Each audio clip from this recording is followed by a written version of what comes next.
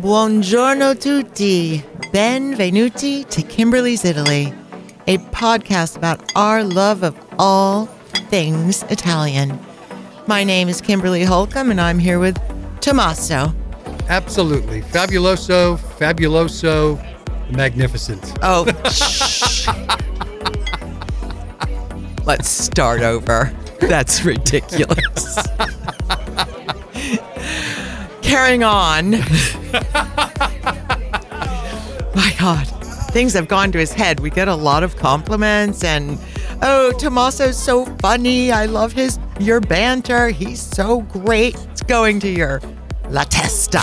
It's going to your head. You guys stop all the compliments. Just throw them my way instead. How's that? That's a great idea. Okay, yeah. Buon idea. All right, we have a really fabulous, speaking of favoloso, we have a fabulous episode today. But first, I want to give a shout out to a woman named Debbie in Albuquerque, New Mexico, who thanked us for all the information we share in our podcast, which helped her plan her next trip, her upcoming trip to Umbria, Puglia, and Napoli. And we, to be honest, have many people tell us the exact same thing. And it makes us quite happy to know that our efforts to produce this podcast each week is truly valuable to others to help them plan their own Italian vacations. The same woman also asked why I don't list the names in our show notes of some of the hotels I occasionally mention in some episodes. Well, plain and simple, travel planning is our business. Our episodes, as you've noticed, do not have ads, and we've kept it that way since day one, and we're almost at year 3, right? 132 episodes in. I think the third week of April is the third year since we started this. Anyway, I share all of those fabulous hotels that I mentioned and the villas, restaurants, and my favorite tour guides with the people who engage me to plan their trips. I know that all of us are used to free information on the web, but we do need to be compensated for our expertise.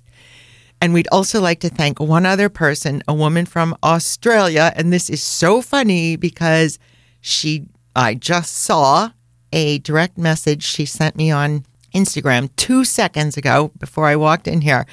And her review on Apple Pod. Can I just say one thing here?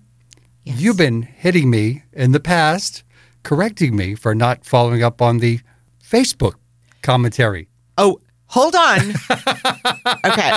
You guys can't see us here, but I've got these big arrows shooting at you because I just admitted something's weird with my phone on Instagram. There were 4 messages from 2 weeks ago that just popped up today. So you guys, I'm on top of things. My phone is just, I don't know. Continue on. Thank you very much.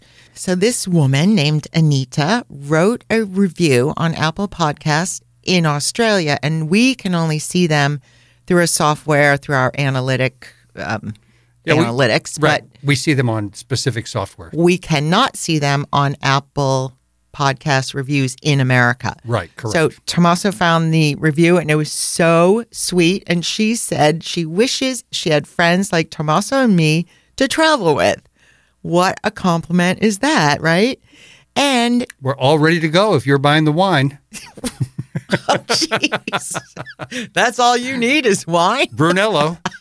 Barolo. Well, she said she's going to be there in April, and guess what, Anita? So will we. Let me know where you're going to be, and who knows, we might meet up for a spritz. Allora, the timing of this episode is funny because of what I was just talking about 2 minutes ago about not giving away my secret spots or listing them in the show notes. And that is because we are going to share our story of an amazing day that we had this past October at a vineyard called Nostra Vita. That means our life. And I've shared this name before, actually. And we dedicated the entire episode, number 28, to this vineyard and the family that runs it because it's such an extraordinary experience. Let me first say, before we get into this, that Nostra Vita does not offer wine tastings where you pay a certain price per person to go taste a few wines. This is a 2 to 3 hour excursion. It's almost like a class where you learn about the soil on their property and the Val d'Orcia region.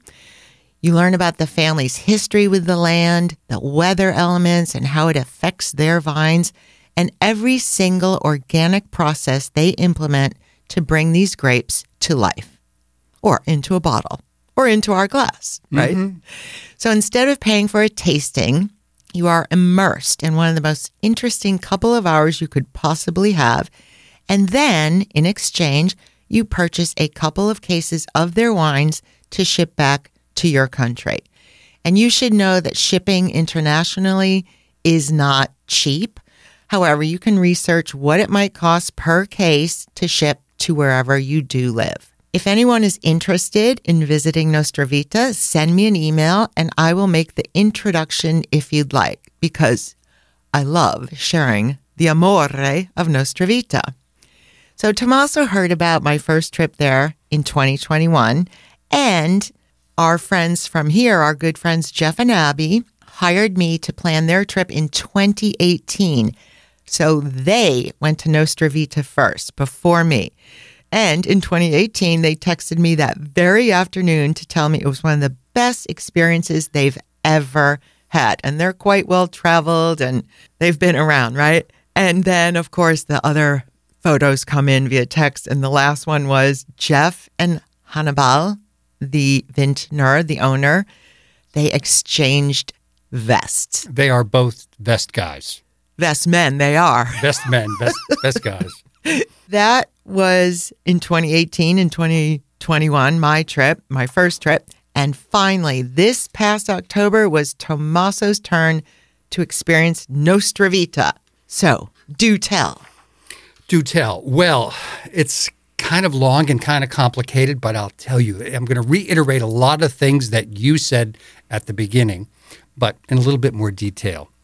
So when you came back from that first trip, one of the trips where you went to Nostra Vita, I was enamored what I heard and the quality of the wine that we drank when you shipped some back.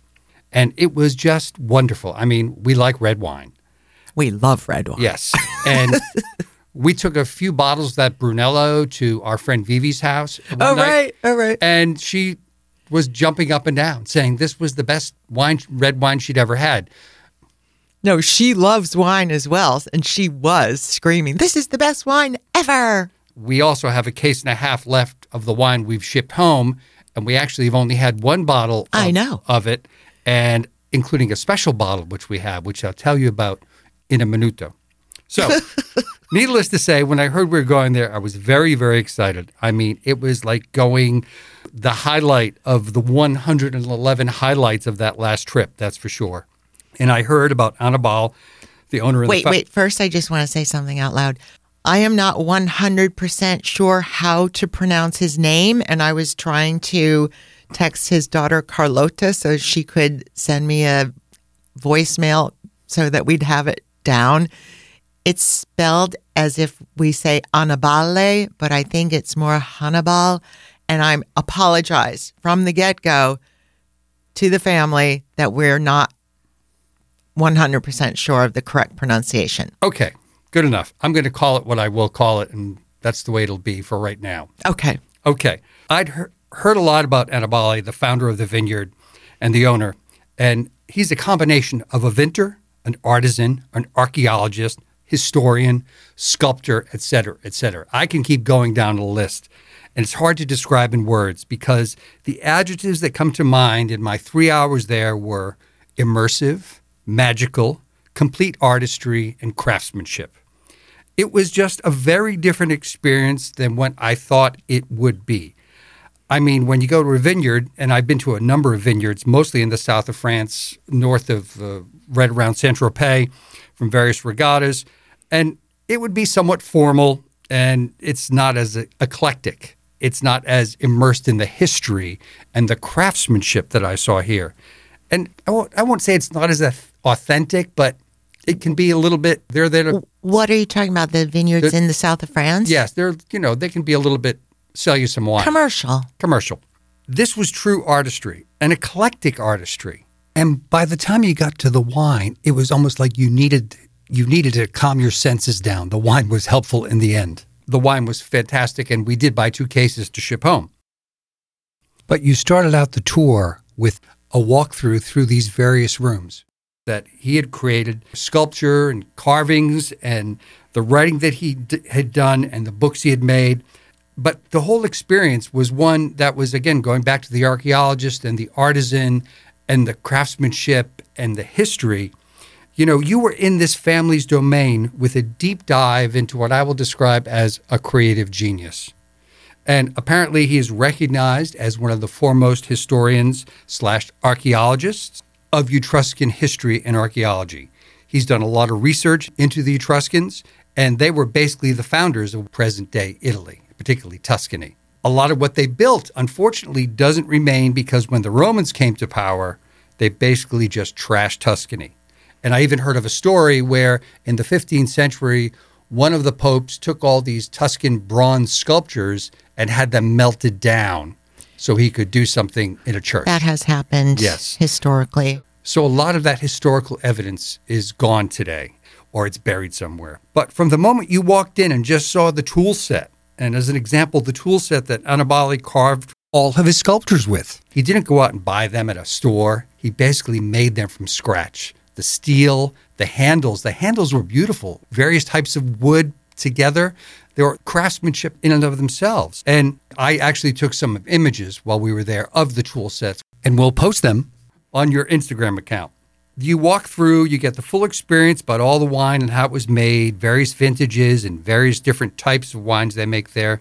They have a Brunello, but they also have a Rosso di Montalcino because they are very concerned about where the grapes and the weather the grapes get, and some grapes just aren't good enough for Brunello. They make a different type of wine. But they talk about how the land in the area, they break it down for you. What was the gentleman's name who was Nicolo. there? Nicolo. He has like a PhD in pretty much everything, I think. Agriculture. Viniculture. Yes. He is fantastic. And he lived in California for 9 months. His English was perfect. So is Carlota's. Yes. So, they told you all about the grapes and where they can be grown. In this small vineyard, they grow 3 different varietals of grapes so they can make their different wines. Getting down to the nitty-gritty, slicing and dicing the soil in the area so it's just the right grape. And I just think that this type of immersion into what they do, it just enhances the experience so much. You can do a 360 at the top of the hill there, as we did, and turn around and see 3 different fields with different varietals of grapes growing, and they're very closed off. They talked about how at one point they had a little problem, some bugs or some disease was attacking one of the vines, but not the other vines. So the experience starts off with that general introduction and then a tour of the artwork and the process and the materials for storage for future projects. And he's created so much. He must have a 48-hour day. I know. We always joke. Do you ever sleep? I know. Do you ever sleep? I have a hard enough time getting this podcast done, never mind doing everything he's done. And then you start going through what can only be described as a personal museum. And the winemaking process and the beautiful section where the various vintages are stored. And then we had the tasting in a beautiful modern glass pavilion overlooking the vines. The contradiction of the IMP type glass cube. Yes.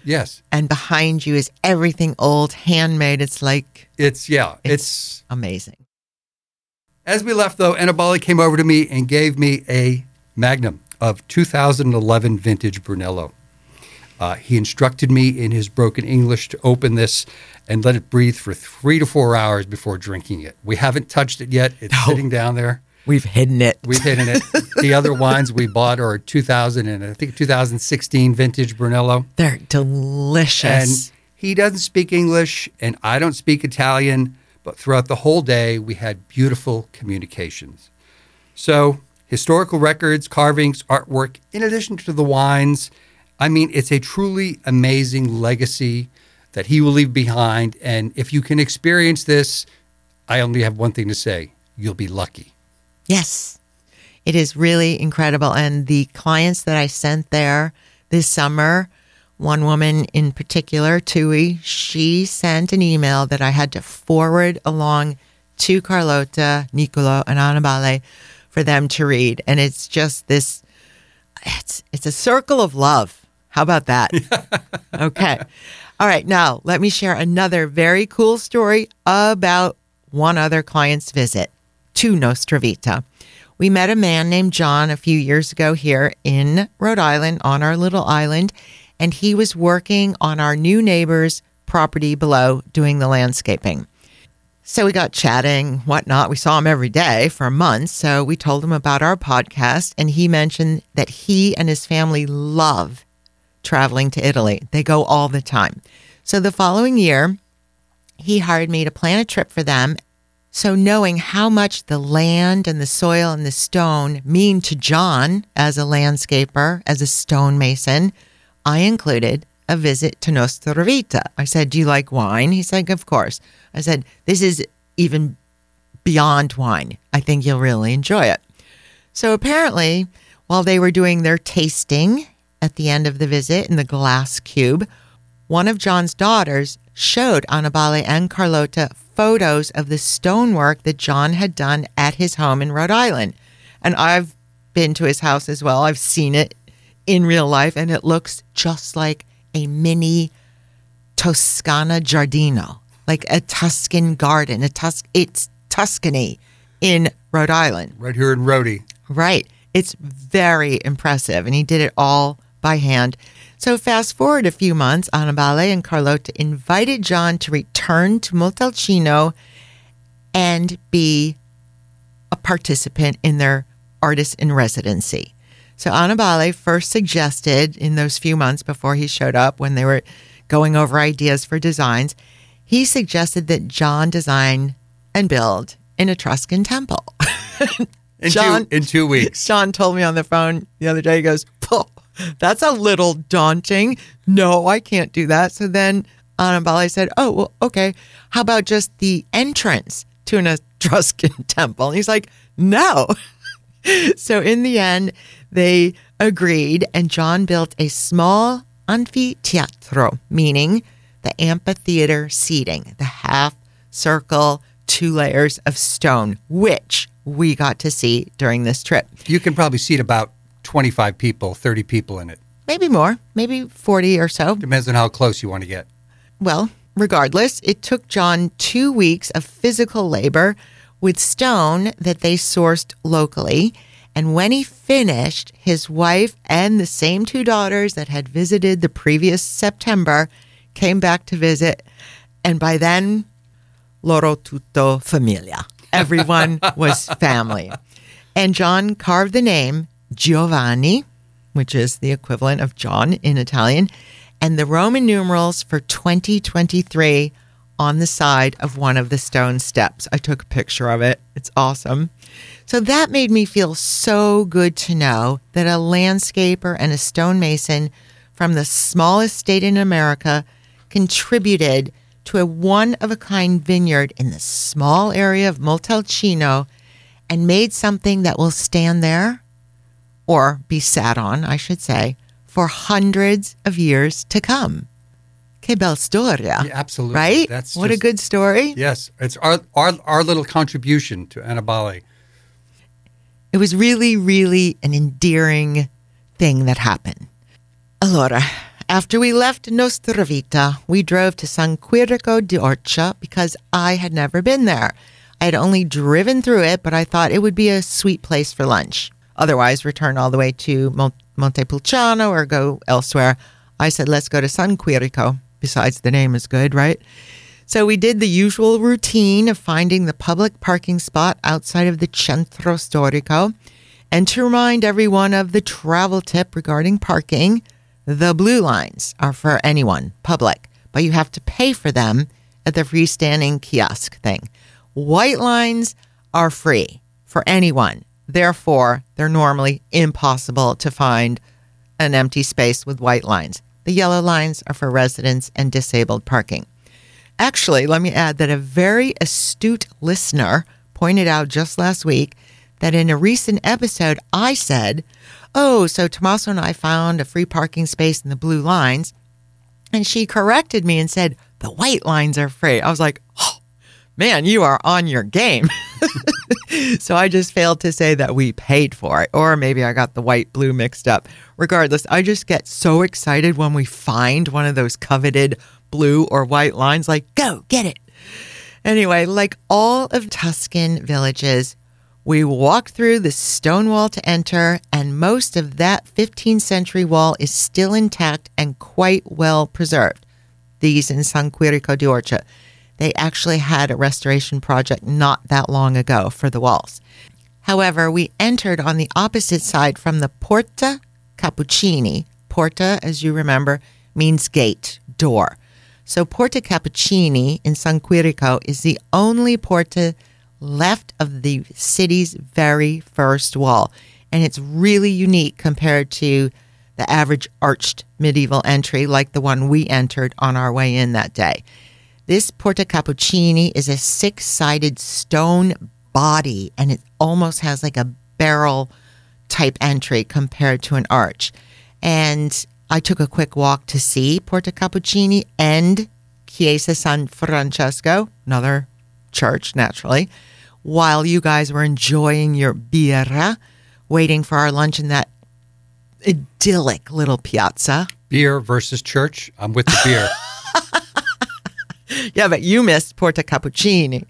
I will say, to be honest, that once you start visiting all these medieval villages, they can start to feel similar due to the fact they're all stone, they're all small, they're all ancient, they all have walls surrounding the villages. So you could have a hard time remembering them unless you take a load of pictures to, jog your memory. However, my suggestion is to really pay attention to the porta, to the entrance that you're walking through. And I say this because as you watch tourists around you enter a place, they just walk through the arch. No one looks up, not no one, but the average tourist doesn't realize what they're walking through. And what its purpose was a long time ago. Right. They're like, oh, stone arch, walk through. So if you start to pay attention to these portas, to these gates, these stone wall entries, you can start to notice the difference in the thickness or the various stones they're made of, different color stones or brick or huge boulders, etc. And then you can almost visualize what that village must have looked like. So, for example, San Quirico di Orcia, what did that look like 800 years ago from its arch in comparison to the smaller village of Montefalco that you and I went to in Umbria a few days earlier? The depth, the thickness of that arch in Montefalco was intense compared to the one we entered in San Quirico. Well, a lot of it can be defined as what they were defending against. And exactly, that's my point. And San Quirico was a much bigger player due to its strategic location. Yes. Straight north from Rome, you go through San Quirico, east and west, etc.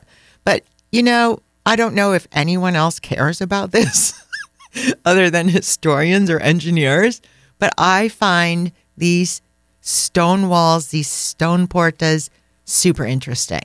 So next time you go to a little mountaintop village anywhere in Italy, pay attention to what you're walking through. All right? After our perfect little lunch, we walked into the community garden called Horti Leonini. And if you wonder why horti, do you get that, Tommaso? Horticulture? Ah. Interessante, huh? Mm-hmm. So this garden is called Horti Leonini. Horti with an I. And Porti. Sorry. It just seems Carrying on. Seems so appropriate. Yep. Nope. Fail.